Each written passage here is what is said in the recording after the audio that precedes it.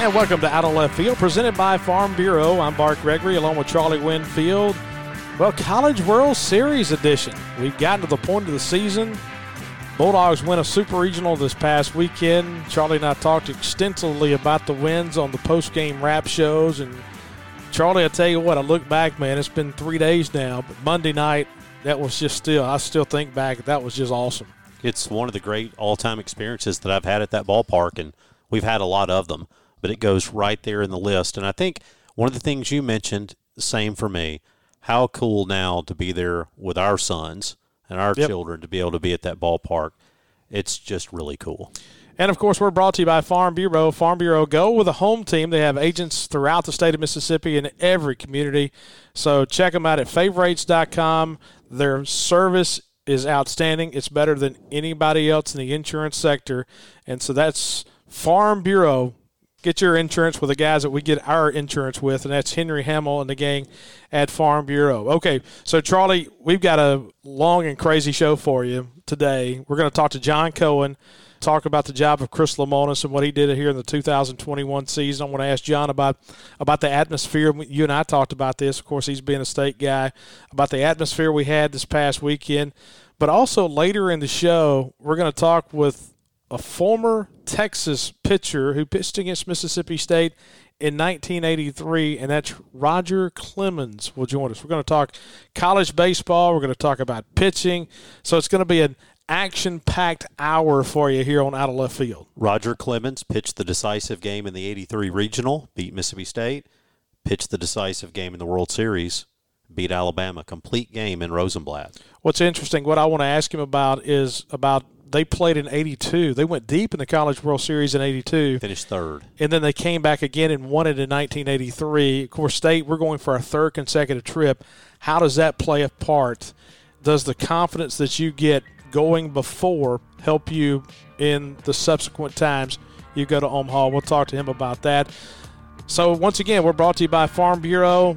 When we come back, we'll talk to the athletic director at Mississippi State. John Cohen will join us, and then we'll talk to the former pitcher of the big leagues, one of the all-time greats, Roger Clemens, will join us right here. You're listening to Out of Left Field, presented by Farm Bureau.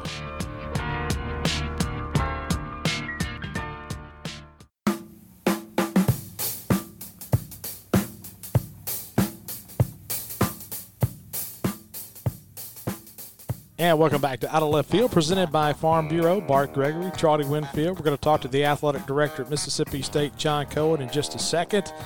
But I'd like to remind you, this conversation brought to you by our friends at Country Pleasin' Sausage, made right here in the heart of the state of Mississippi on Highway 49 down in Florence. Country Meat Packers. They have a great storefront, anything you need for your tailgate, but of course they've got that great Country Pleasin' sausages all over the state of Mississippi at all your local grocers. And so pick up a pack if you're ready to grill some steaks this weekend. Put a pack of Country Pleasin' on the grill with it. It can be the original, it could be the jalapeno cheddar, it could be the black pepper cheddar, the 3 cheese, any of those. They're all outstanding. Henry Cooper and the gang at Country Pleasin', they do it right. The best sausage you can put on your grill for this time of year. And this conversation brought to you by Country Pleasin' Sausage. And we welcome into the studio the athletic director at Mississippi State, former baseball coach John Cohen joins us. And hey, busy time right now, busy week. Appreciate you spending a little bit of your day coming over here with us. Yeah, Bart, just got done with Road Dogs. We covered 8 different Mississippi State cities and just had a blast doing it. Coach Leach was spectacular, and along with Coach Howland and Nikki McRae. So, we're keeping busy and gonna be heading off to Omaha here shortly. Charlie and I talked about this the other night after the ball game, and it's kind of crazy about, my 10-year-old son is talking about Omaha in March. He thinks it's the Mississippi State right to go to Omaha. Charlie and I have been talking about this. This ain't easy. This is hard. And to go 3 straight times is really kind of crazy. I mean, you're a Mississippi State guy. Charlie's a Mississippi State guy. For so long, it's so hard to get to the College World Series, and I really don't think you can overstate what Chris and his staff have done this year. Yeah, I agree. And, I was listening to your podcast earlier in the week, and And by the way, you and Charlie do such a great job with this. It's so much fun to listen to, and the guests you have are just outstanding. Kind of jealous that I'm this late in the game on being invited, but I get it. That's okay. I understand that. But, we're kind of in rarefied air right now, and it can't be ever taken for granted. 5 straight super regionals. Nobody in the country can say that. 3 straight trips to Omaha. Nobody in the country can say that. And just really proud of the staff. And what Chris and his staff have done, when you look at inheriting a program that's coming back from Omaha, there's a ton of pressure. And you have all these personalities. And usually when you're inheriting a program, there's not a lot of success there. So he's having to manage success and some failure all at the same time, where normally when you take over a program, it's mostly failure that you're dealing with. But I can't say enough about Gotro and Fox and Chris. They have just done and Cheese as well. They've just done a remarkable job. Bart and I have talked. It feels almost like, if anything, because people expected so much out of this team, that perhaps Chris Lemonis and his staff haven't been appreciated for the job that they've done. I've argued that this is one of the best coaching jobs that we've seen in Mississippi State baseball history. You talk about a guy who's had to push a lot of buttons. He's had to make a lot of moves. And at the end of the year, it all seems to be coming together. Yeah, it's remarkable to me, Charlie. Like so many folks put a lot into is the coach sitting or standing, in the dugout. They put so much stock into the facial expressions of the coach. Like if they're not yelling and screaming like an idiot, like, maybe John Cohen did, that they're not into it. Let me just put all those. I've been in the dugout. Chris Lemonis and his staff are into it. And the words that come out of his mouth are very, very important. They're meaningful. And he has the attention of our players. And there's some unpleasant conversations he has during games, after games, during practice. He just has a different way of going about it. Really reminds me of Ron Polk and in some ways. Don't ever underestimate how intense Ron Polk can be, as well as the members of his staff. I played for, Brian Shoup was on that staff and Pat McMahon was on the staff. Those guys were intense, even though people might not have realized that. And Chris certainly shares that. His intensity is at a very high level. So now we get to the College World Series, and that ballpark is so different. It's going to be blowing in from right field at 20 miles an hour on Sunday when you play Texas. It's almost like the brand of baseball completely changes once you get there, how spread out the tournament is. You play in every other day. What does that do to your bullpen? We were there for 2 weeks in 2013. How does it change the way that you manage your team when you have the opportunity of playing 5 games over a 12-day period? Yeah, we were calling it the fortnight of Wimbledon when we were there. It's a long time. Our committee has shortened the distance a little bit with taking away some off days, which I was in full agreement of. But, yeah, I agree. You really have to make Omaha your own, and it's all about your team. You can't make it about Omaha. You can't make it about the team you're playing against. Scouting reports are important, but you got to maintain your routine even when you go on the road. And I think Chris and the staff have really done a great job with that. I have argued that our pitching is better suited to pitch in Omaha perhaps than in our own park. We've got some guys that give up some fly balls. It's tough to get one out of that place. Am I on the right track? Yeah, I think you're exactly right. In fact, I was looking at some numbers prior to the game on Monday, and you guys are probably way ahead of me on this because you do a great job with numbers on the broadcast and on your podcast as well. But when I was looking at it, we had, I believe, 725 strikeouts as a pitching staff going into Monday. Our team offensively had struck out 375 times. There's a 350 strikeout gap between those two numbers. It's crazy. And guys, I started looking, and I just happened to have some folks around the office, and we just started doing research. I called Kyle Peterson. There's no gap like that we can find in the history of college baseball. Now, I'm not saying it didn't happen. And if you look at like an Arizona State team back in either 71 or 72, they had quite a gap, but their gap was 250. And they played limitless games because there's no restrictions on how many games could be played in that time. But when you're looking at a team with that type of gap, people ask me all the time, people say, well, we're not the best defensive team in the country. We're not the best offensive team in the country. That one statistic, that gap, we're putting it in play with 2 strikes. We're striking out people with 2 strikes. That's huge, especially in Omaha, to get back to your point, Charlie, when you consider if you got a runner on third base in less than 2. In Omaha, I mean, that's a huge, significant situation because you're only going to get so many opportunities to score a run in that ballpark. When you're playing at Dudy Nova right now, you're right, it has become a much more offensive ballpark. If you don't get it done in that one moment, somebody might hit a ball that would fly to the ballpark. That ain't happening in Omaha. So, yeah, I think the strikeout situation on the pitching staff part and the lack of strikeouts that we have offensively, and a huge portion of the credit there goes to Coach Gautreaux because we just have a really solid plan with 2 strikes. I look at Notre Dame last week, and they hit, 65 home runs this year, and a third of them came in the last month of the season. And so it's almost like you have one approach for the first 2 or 3 months. And I know that, it gets hotter, the ball travels further. It's obvious. But then all of a sudden you get to Omaha if you've changed your strategy. If your strategy is leg up and I'm going to try to drive the ball, swing plane and all of this. But it's almost like our approach has stayed constant throughout the year. And we're kind of the same team right now with our approach that we were in February and March. Yeah, I think the approach is good. And, when I see our kids with 2 strikes kind of beat their chest a little bit and they look in that dugout, what they're saying is, I am aware that I have a responsibility as a hitter here to have a solid 2-strike approach. Doesn't always work, but, boy, we don't strike out a whole bunch. And then the arms that we're facing are significant. You guys have stated that so often, and you're right. The stuff that we're seeing on the weekends in the SEC and even going into SEC play, even the great arm from Tulane that we saw and the 3 arms that we saw when we played in Texas the opening weekend, this team's prepared for this opportunity and I think they're really ready to go. Let's not kid ourselves. There's some luck involved. You got to get the right bounce. Some things have to happen for you, but I think this team is prepared to compete in a ballpark like Omaha. And to be honest with you, John, and when you start thinking about what other schools think, I mean, you drew this up. You did a heck of a job drawing this whole thing up. Yeah, oh yeah. Yeah, man, I mean, I of my many skills, I'd never realized that I was telepathic, that I could get into the minds of that many people. And both of you have stated this on your podcast, and I appreciate you doing that.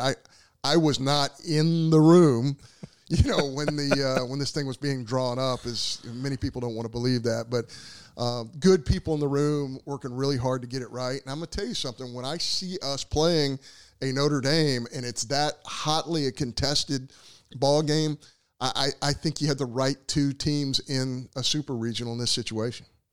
You've been there as a player, coach, athletic director. You've seen Omaha from all sorts of angles. How much to the players does having been there before matter? Oh, it matters. And again, you guys have stated this, and I don't think this can be understated. We went into SEC play this year, I think, with 3 hitters in our lineup who had any significant SEC experience whatsoever, and that matters. We don't have a ton of experience from guys who have played in the College World Series. You got Rowdy, of course, and you got TA at the top. And by the way, what a season those guys have had, and I'm just going to brag on TA a little bit. When he was coming out of high school, we really got on him early. So it's probably after his 9th grade year into his 10th grade year, we're on him. He was the best high school hitter I saw. I mean, and now in my opinion, which is meaningless, but I think that guy is the best amateur hitter on the planet right now. I mean, if you throw a pitch to him and it's catchable in the air, he can cover it. You just can't say that about a ton of amateur hitters. There might be 5 or 6 hitters you can say that about in all of amateur baseball right now. So, and what an incredible job Rowdy has done at the top of the order, too. So proud of him. Remember being in his living room with his grandmother. Those guys have done an incredible job, not only with their production, but leading a lineup that has virtually no experience at all in SEC play or now even in postseason.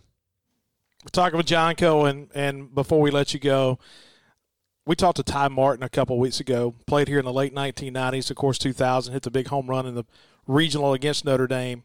And Ty was a one of that last group of guys that could transfer within the league without having to sit out. And they pretty much put that rule in. It was almost like it was a Ty Martin rule because he went from Florida to Mississippi State. He was so big. And now all of a sudden we're back into where you do not have to sit out. There's free transfer now within the league, positives, negatives from a Mississippi State standpoint. I think it's positive and negative. You're providing some opportunities for some kids. But what folks don't understand is this. Every time you provide one opportunity for a kid, you're taking away another opportunity from somebody else. Let me tell you what I'm saying. When Ty Martin stepped into our program, whoever was playing that position wasn't playing that position anymore. That person lost an opportunity. When we took a transfer from the University of Florida, and I think it was a great move. He was a great player and a great person. And by the way, the interview was phenomenal. I thought that was terrific. But one less high school kid from our area got to come to Mississippi State on a baseball scholarship because we brought in a transfer instead of bringing in a high school kid in that recruiting class. So I hear everyone talking about opportunities for the student athlete.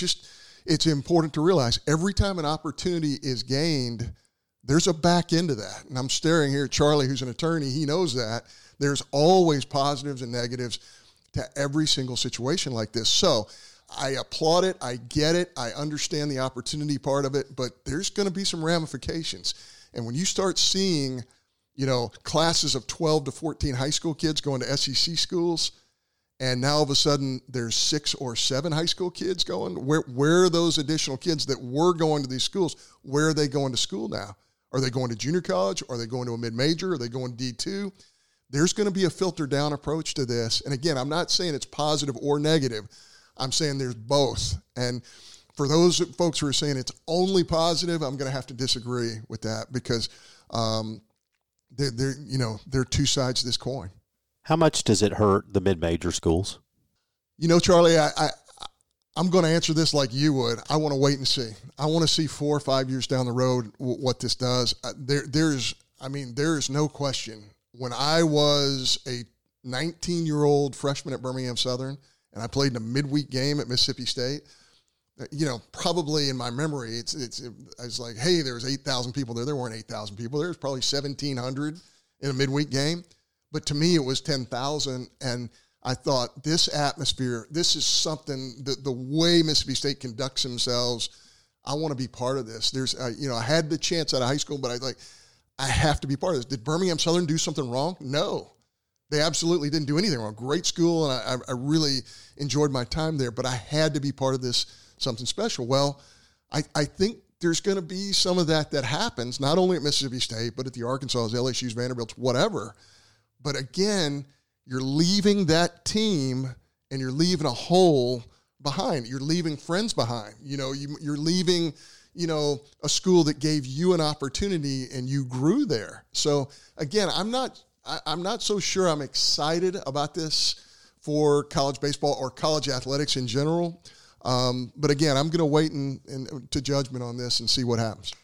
Bart and I talk all the time about baseball history at Mississippi State. 1919 went to the College World Series. If we could steal one bat off that team and take it with us to Omaha, who you taking? If I could take one hitter? One hitter. God, you'd have to take Burke Masters, who was on fire, right? I mean, he was absolutely on fire. I mean, he was unconscious. I remember having this conversation with Burke. He's like, I'm sitting on the bench with him. He's like, I feel like I'm like in a cloud he says, everything I do is working. I mean, and he, and it couldn't have happened to a better person or somebody who worked harder or the guy never made a B in his life. Just so happy for him. And what is he doing right now? He's doing what he did in college. He's serving others as a Catholic priest. And, of course, I know he works with the Chicago Cubs as well. But, he usually joins us because it's not a huge trip. But, I mean, he usually joins us in Omaha when we have our team there. John, before we let you go, this is the third before we let you go question. When I was a kid growing up, and when you read national writers and they start talking about venues, and everybody always says in college football, you got to go to Baton Rouge on a Saturday night. There's something different about Tiger Stadium on a Saturday night. There's something different about being in South Bend, Indiana on a Saturday afternoon when Michigan's playing. As I'm sitting there Monday night, the sun's going down, how does it feel that Mississippi State if you're a baseball guy watching that on TV and that's the only game going on Monday night, how cool is it to be able to say, if you're a baseball guy, that's the Mecca. That's the place that if you want to make a trek from Utah because you're a college baseball fan, that's the place I want to go. How cool is it that we've got that? I think you guys captured it really well in your podcast. And for those who are listening who didn't catch the podcast that you guys did earlier in the week, coming off the win to get to Omaha, here's what I think about. I think about 20-plus architects at Weir Burner Allen who are Mississippi State graduates who drew this whole thing up. I think about Scott Strickland, who had great vision as well, a Mississippi State graduate who wanted to build something incredibly special. I definitely had a small hand in it myself. I love the fact that our place is so unique in so many different ways. I love the fact that our left field lounge is now accessible to the whole world. I love the fact that you can go to the concession stand, turn around, and watch the game. I love the fact that you have an upper deck that I'm telling you, when you stand on that pitcher's mound, it looks like the upper deck is on top of you as a player. I love the way it holds the noise in. I love the curved wall in right field on the plaza. I just love everything about it. Is it perfect? No. But is it perfect for Mississippi State? Yeah, I think it absolutely is. And I think for anybody who's a fan of sports in general, I think you need to see a game. But by the way, you're talking about LSU at night and football. I'm going to tell you, you get to Scott Field absolutely. At night with 60,000 cowbells. I'd put that up against any experience as well. When the hump is rocking, and we've all seen that, I don't think there's a better bowl type of experience for a basketball arena than what we have at the Humphrey Coliseum. And by the way, that's about to get better too. But, I think you guys captured it so well. But for me, I can't see the facility. I can't hear the stands. I got to see the quality of the at-bats and the quality of the pitches to see if we have, some type of path to win the ball game. And that's why it's really hard for me to carry on a conversation during the game. But I'm just proud of everything that happened. Every bit of our staff going through really unbearable heat. I can see that group of hundreds of people lining up outside the stadium who are general admission folks waiting to get to their seat in the berm. It's just an incredible experience. 1 minute answer. Is it more effective against a Notre Dame pitcher or a Notre Dame batter? The huge crowd. To you as a former coach, who does it impact more, the pitcher or the batter? Well, I think it's a little bit more the pitcher just because he's running a little bit of a marathon, right? The pitcher's out there and he's trying to figure out – it is a cardio type of activity and it's a pinpoint type of activity. And even though the hitter has to respond or react – that pitcher has a ton of pressure on them. It has an effect on hitters as well, but that pitcher it's really tough to come and pitch in this environment for a variety of reasons. And but I tell you what, I'm just going to give a lot of credit to Notre Dame. They battled on the mound, and boy, they had quality at-bats for 3 straight ball games. John, appreciate it. Good to talk to you. Appreciate what you guys do. I love your show. Keep producing some quality content because it's fun to listen to, especially when I'm jogging, half a mile an hour. Well, that half mile an hour faster than what I'm running. I can tell you that right now. John Cohen joining us here in the studios in downtown Starkville. This conversation, of course, brought to you by our friends at Country Pleasin' Sausage, made right here in the state of Mississippi. Charlie and I will come back. We'll talk to the Rocket, Roger Clemens. Played at Texas back in the early 1980s, pitched against Mississippi State in 1983. We'll get you set for that Bulldog-Texas matchup in Game 1 of the College World Series on Sunday. So right after this, we'll talk to Roger Clemens. You're listening to Out of Left Field, presented by Farm Bureau.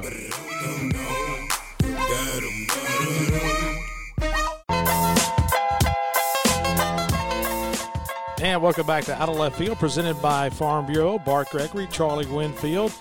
Going to talk with the Rocket, Roger Clemens, former Texas pitcher, and, of course, had a great major league career.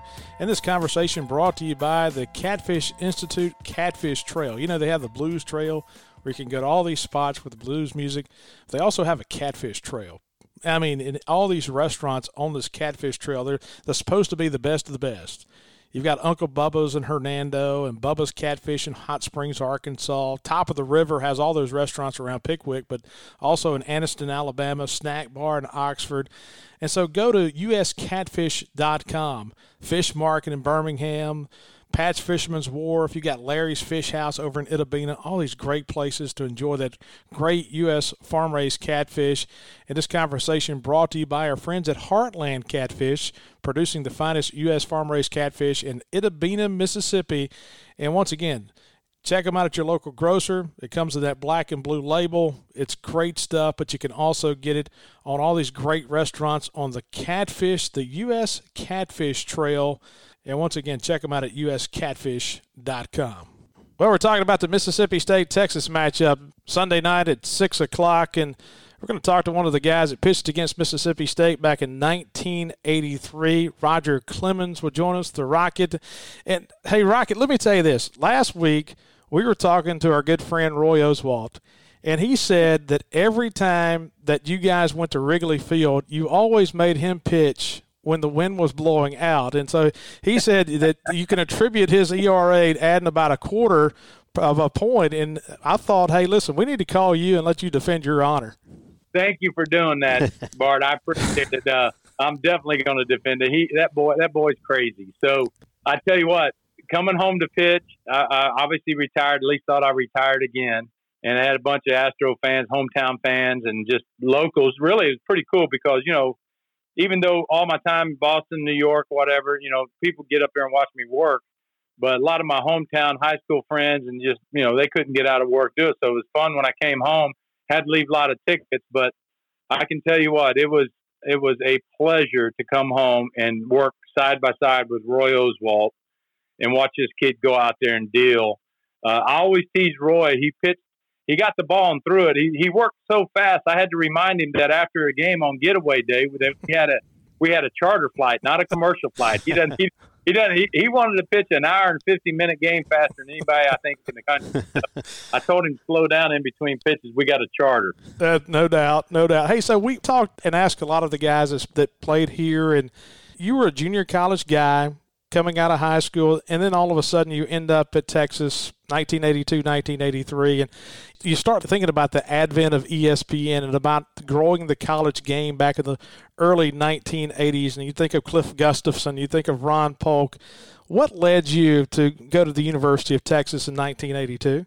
Yeah, spot on. ESPN was cranking up about then. I graduated. I was a 17-year-old senior when I graduated, and guys, I had three wonderful coaches. They were fantastic coaches. They were better teachers of the game. Charlie Mariana at my high school here in Houston at Springwoods was like a father figure to me. My father passed away when I was 9. My mother raised me and 5 of my siblings. I was probably a better defensive end than I was a high school pitcher. Probably threw 80, but I threw strikes, and that held true. As you guys know, throughout my career, I was a power pitcher. I was never a power thrower. Big difference. So at 17, going to university without a full scholarship probably wasn't going to be an option with our family. Coach Wayne Graham, who took over the Rice University program, Coach Graham is also a baseball lifer and great teacher of the game.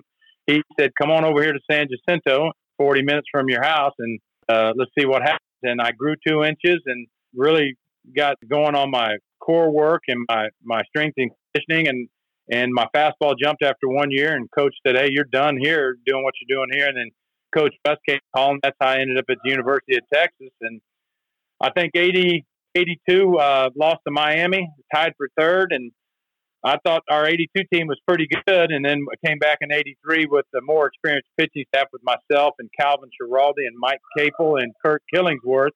It was a fun ride. And Coach was, like I said, he was the best of the best and the winningest coach at one point in college baseball. And I do need to give a shout out to Coach Polk. I tell you what, that man, from the day I turned pro, there was not 2 or 3 years that went by where he didn't write me a really cool letter saying some super nice things to me during my professional career. So all your Mississippi State folks out there, I just want to tip my hat to him and tell him how much I really appreciate that. That went a long way. We spend so much time, and by the way, he still does that. It's really cool. If you come through and play Mississippi State, you're getting a letter from him, which is just a really cool thing, and it's great to have him around here. We talk back. Oh, it's just awesome. Unbelievable. We talk a lot about Mississippi State's team in 1985. That's when Will Clark, Rafael Palmeiro, Jeff Brantley, Bobby Thigpen, all these guys were, veterans by this time. And we talk about kind of the way they really got started was learning some lessons out in Austin in 1983. You guys had fallen into the losers bracket. You have to beat Mississippi State twice. And then you beat them in that game one, and then you get the ball for game two, the decisive game ultimately to put you guys through to the World Series. I'm curious what you remember in that year about facing, guys like Palmeiro and Clark.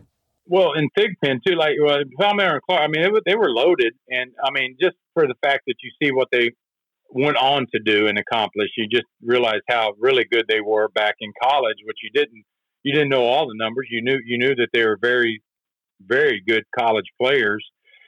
I think they knocked Calvin off. I think they beat Schiraldi, and then I was up, and I just knew we had our back against the wall. We were backed in a corner, and boy, really, Coach Gus always at the College World Series matched me up against Oklahoma State or these big power hitting teams, guys that like to stand on top of the plate, and I didn't have a problem pitching inside for strikes. That's what you had to do. You had those college bats back then that were loaded. And those guys, if they got any piece of it, it was going somewhere hard through the infield.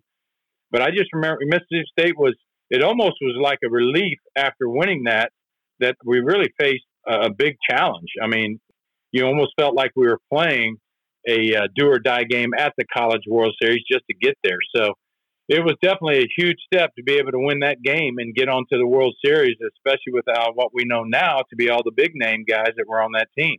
We're talking with Roger Clemens, and you mentioned a moment ago going to the College World Series in 1982. This year, Mississippi State is going for the third consecutive time to the College World Series. You guys got deep in 82 and, of course, won it all in 1983.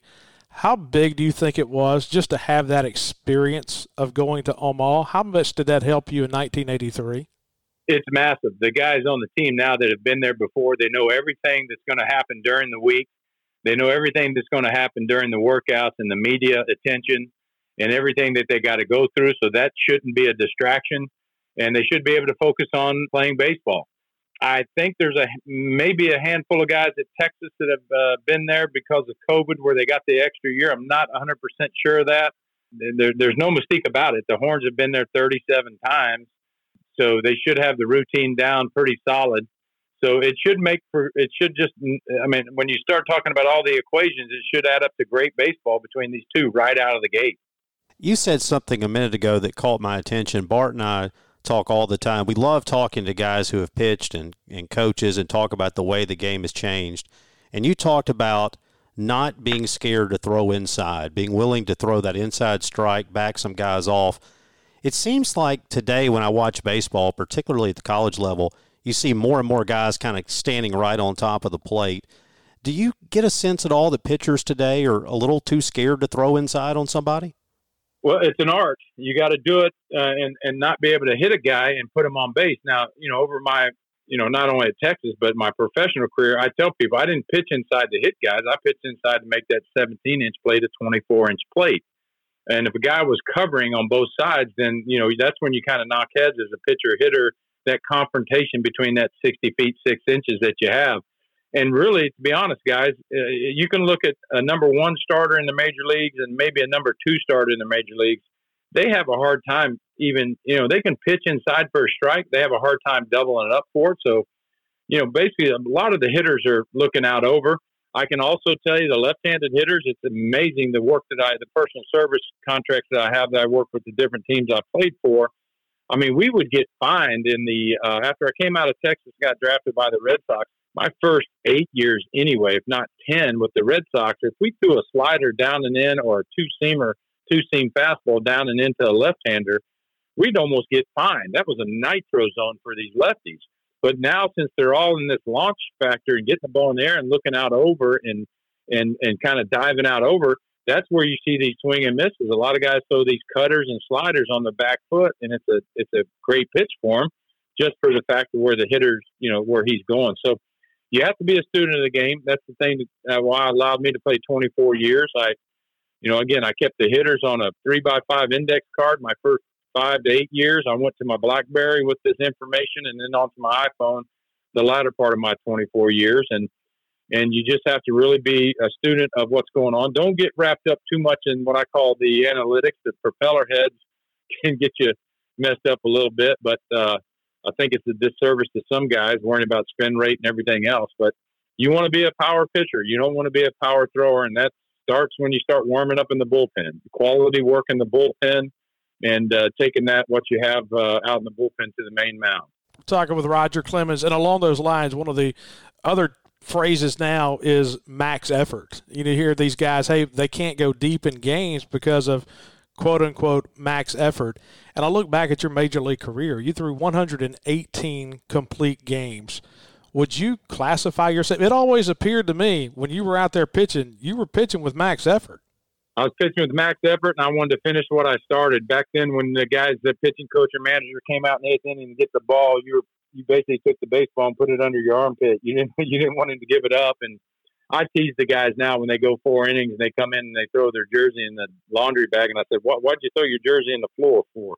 It can't be dirty. You only went four innings." And, but some of these guys, I was just messing with the kid, of course, but some of these guys, 4 innings, they're throwing 100 pitches or so. And, again, the spin rate, the max effort, I've got a whole different story on what's going on now with the MLB and the using the sticky stuff or whatever they do. I'm totally surprised that they don't allow. I mean, surely you can, especially how hot it is here in Texas, and I'm sure in Mississippi. I put sunscreen on my 12-year-old team when the boys were 12 way back when, on their ears and their neck, because I was worried about them staying out there for 2 or 3 games or 3 or 4 hours. And then you got rosin. So I get it with all the other crazy stuff that I've been hearing these young kids have been using, but a little rosin and sunscreen gives you enough tactification to control the baseball. And I would think that if you ask 9 out of 10 hitters, they want these guys that are throwing, all these dudes are throwing 97 to 99 miles an hour to have a little bit of control over this baseball. And it's interesting to me because they're going to have to get rid of the DH and get rid of the pitchers hitting and have a DH. I mean, I can't tell you how many times that I hit in the National League where I had a batting glove on my bottom hand and my pitching hand was bare. I'm at the plate and I'm hitting. Of course, I got pine tar on my bat and I hit, and you strike me out. I lay my bat and helmet down. The bat boy gives me my glove and baseball cap, and I jog out to the mound. You're going to throw me out immediately. Well, obviously, I have pine tar on my hand because I just got done hitting. Unless they're going to have a Perel station behind the mound where I can, clean up. So, yeah. I know so many pitchers in the National League that hit bare knuckled for that reason, and I think some of the stuff is overdone. But I'm surprised to hear that you can't put sunscreen on. Well, I can tell you this: I'm not digging in with you standing up there unless you tell me you've got a good grip. I don't want anything. Well, I would agree with you. The thing is crazy. In 24 years, say my guesstimation, maybe I started 15 opening days, and I know for a fact at least 5 of those were in snow flurries. And if you just get yourself a glass of ice water and grab that glass with the condensation, that's what the ball feels like in your hand. It feels like a marble in the cold weather for sure. And thank goodness at times the umpires would allow us to blow warm air into our hands out on the mound. That's when it's really dangerous. So when the weather is really, really cold. One of the discussions that takes place all the time around a college baseball program is whether a guy's going to come to college or whether he's going to go straight to pro ball. I know you had to go through that analysis even in your own family, but as you talk to parents, as you talk to kids, particularly with the contraction of minor league baseball, do you see college baseball becoming more important to young players? I think the experience of college baseball, you can't replicate it whatsoever. I mean, the atmosphere, and really most of the guys that are high-level players at college they should come out of college and start in AA. I mean, that's where they're going to get tested the most right away. And it becomes, like I said, it's a 3-stage process, and it doesn't matter what level you're on. I mean, physically, I got you. Then you have the mental part of the game, which I think in really any sport is massive. Mentally, I got you. I'm gonna try and wear you down mentally, and then you got to control your emotions. I tell people in 24 years, I showed my behind a few times out there. Mom would call me on the thing, say, "Honey, can you put your glove up in front of your face?"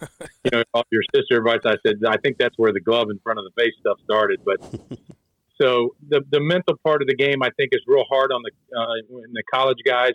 When I have the opportunity to visit with them, that's really what I try and stress to not only college guys but the young guys that are in pro ball, is that obviously, when you get the pro ball, everybody can run fast, everybody can hit, everybody can throw it, 92 to 97.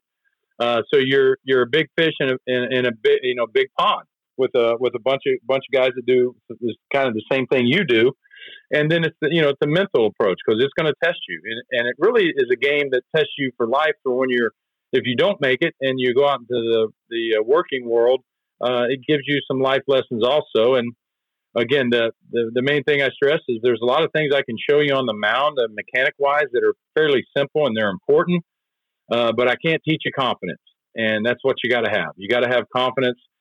You are going to back up bases. You're going to have some really, really bad games. You're really going to think you're brutal, but you're going to learn a lot. And I think that's the most important thing when you talk about guys going to college, and maybe a high school guy going to the minor leagues right out of high school. And you may be rooming with a guy right out of the gate that's 3 years older than you, married and 2 children, and you just stepped off the high school campus. So there's a lot of factors that go into that.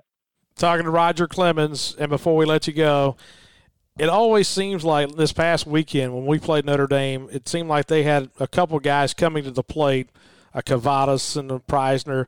It seemed like they hit every inning. And it almost seems like the good guys are coming up every inning. And I know you get asked this question probably a lot, but looking over your major league career at the guys that you faced, was there always, it seemed like there was one guy that just kept coming up and you're like, dadgummit, here he is again? Well, you're right. It's this time when you talk about super regionals and now the College World Series. It's just fun because there's some guys that are riding some great momentum. I'm hoping for some great baseball. Omaha, those people in Omaha are fantastic. They're out there supporting all the teams, even when some teams get knocked off, and you look up and there's still 35,000 people in this. I mean, it's unbelievable how they support these college programs. And once I got to the big leagues, I wanted to face Reggie Jackson. That was the guy. I watched Reggie with the Yankees forever. Now I'm obviously friends with Reggie for many years, and he loves hearing the story. But I remember, just by reciting the question back to you guys that, I wanted to face Reggie. He came in, I think, my fifth start of my professional career, something like that, and he was with the California Angels. And when our PA announcer announced, number 44, Reggie Jackson batting for the California, I was like, man, okay, I'm in the big leagues now, man. I was tying my shoe behind the man. I wasn't even untied, but I was retying my shoe. I had to turn around and look at him in the eyes. And but it was fun facing Reggie. I got to face some great ones back then, guys, and I was privileged to play so long that, then you face the Pujols and all these guys too, these young great hitters. And so it was fun. As you got older, it was not as fun because these guys know what they're doing at that level. But so I would say that the guys that gave me really the power hitters, I didn't have a problem with. I'm usually going to give them one good pitch to hit, and if they miss it, I got them. The contact guys, the first or second hitter, I don't want to get an 11, 12 pitch at bat with you, but because then there's no way I'm completing the game. Probably going maybe 7 innings if I'm lucky. So I'm throwing a good hard two-seamer, middle down, and I want you to hit that ball to one of my infielders and get you out of there as quick as possible. So it's kind of the approach you take. You have to be a little more careful in the American League with the leadoff hitter, because in the American League, leadoff hitters are hitting 30 bombs and driving in 100. So you can't just give them a really nice pitch to hit early. Hey, we appreciate it. Tell my boy Roe as well. Tell that old boy hello for me. We sure will. We sure will. And so we need to get some good stories on Roy from you guys. Appreciate you. All right, man. Good luck. And that's Roger Clemens, the Roger Clemens, the Rocket, pitched against Mississippi State 1983 in the Austin Regional, and, of course, the Texas alum. Charlie is a baseball guy. Hey, we could have sat here for another 30 minutes. That was fun. Oh, my goodness. There's so many things you'd love to ask that guy about his career. One of the things that we didn't have a chance to get into, Bart, is that he was a member of 2 of the 27 world championships won by the most decorated team in the history of professional sport, the New York Yankees. Hey, it's been fun, man. We talked a long time with John. We just talked a long time with Roger Clemens. We've got a quick wrap-up to get out of here. And once again, this conversation brought to you by our friends at Heartland Catfish. You can check out that catfish tour at uscatfish.com, the Catfish Institute, the Catfish Tour, all these great restaurants in the Southeast. And once again, bringing you that conversation with Roger Clemens. Back with a final word on Out of Left Field, presented by Farm Bureau.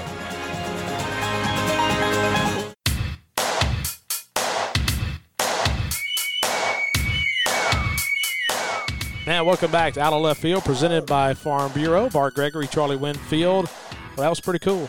That was cool. How about that? 7-time Cy Young winner. 7 times. Hey, that guy's not afraid to pitch inside. I'm glad you asked that question about pitching inside, because it's kind of like a lost art now about that 17-inch plate he talked about a minute ago, trying to make it 24. It's almost like the 17-inch plate has become 12 to 13 at times. Yeah, absolutely. And I think particularly so in college baseball. I think there's a lot of guys that don't trust their ability to throw inside on guys, particularly when they're throwing to the glove side. I don't think they're very confident going across their body and throwing inside on guys. They're scared it's going to get away and hit somebody. That guy, he'd back you off the plate. Didn't care. He didn't care. Okay, yesterday, State made the trek to Omaha. All the teams arrived on Wednesday and go through, COVID testing and all that. They had media today. Saturday, Sunday is when the first rounds of the tournament start. Of course, the other side of the bracket plays on Saturday. Our side plays on Sunday. So, first and foremost, what are you expecting to see? Do you expect to see Ty Madden again for the Texas Longhorns? That's who we saw to start the season. We had success. Remember, we led 8-1 in that game until the bottom of the 9th inning. We performed very well, and they used a lot of different guys in that game. I do expect to see Madden again, although I suppose they may decide to push him to a game too. I think there's going to be an interesting question about who Mississippi State rolls out there. I think Christian McLeod is in a ballpark that suits him. You look at some of his best outings this year at LSU, wind was blowing in. We've had some games here, wind was blowing in. Rosenblatt, it's not Rosenblatt anymore. TD Ameritrade, some habits just die hard. The ball doesn't jump out of there. I feel like this ballpark sets up well for him. It's interesting when you go to Omaha, one of the things you don't think of, and when you talk about Johnny Rosenblatt Stadium, that was up there on that hill and the way that ballpark faced, this ballpark faces the southeast. And so what does that mean? If you get any kind of southerly wind, the wind is blowing in. And right now, the projections, we talked about this with John Cohen just a little bit ago, right now the projections have the wind blowing in from right field at 20 miles an hour. And so that ballpark that is big plays even bigger in Omaha. And so the whole key, say for a Christian McLeod or a Will Bednar, whoever throws in that Sunday game against Texas, is to not be afraid to pitch up in the zone. You don't have to nibble. You can locate something high in the zone. So many times when we think about using the whole zone, guys think about inside and outside, but you can go up and down too. And I think this is a ballpark where you can afford to go up, even if you're not one of these Ethan Small, big spin rate kind of guys. When I look at the College World Series cast of characters, the 8 teams that are there right now, I could make you an argument that every single one of these teams can win the national championship. I can also make an argument for every one of these teams to go 2-2. That's what's it's almost like I can't recall a time when Arkansas, I thought Arkansas was kind of a leg up on everybody this year. When Arkansas was beaten out last week by NC State, to me it's almost like it opened the field up. Absolutely. It's all about somebody getting hot. And look, 1 or 2 hitters in a lineup for one team getting hot this week can hit you all the way in. It's just going to be one of those things. Can this be the week that lightning strikes? Can this be the week you find 1 or 2 guys to really catch a spark? If you do, there isn't a team out there that can't win this thing. Charlie and I will be back for Sunday Coffee on Sunday morning. We'll get you ready. We'll go in depth about State and Texas in that Game 1 matchup for the Dogs and the Longhorns at 6 o'clock on Sunday in Omaha. Once again, thanks to our sponsors, Farm Bureau, Go With the Home Team, Country Pleasin' Sausage, and Heartland Catfish. So appreciate you guys hanging out with us here on this Thursday. You've been listening to Out of Left Field, presented by Farm Bureau.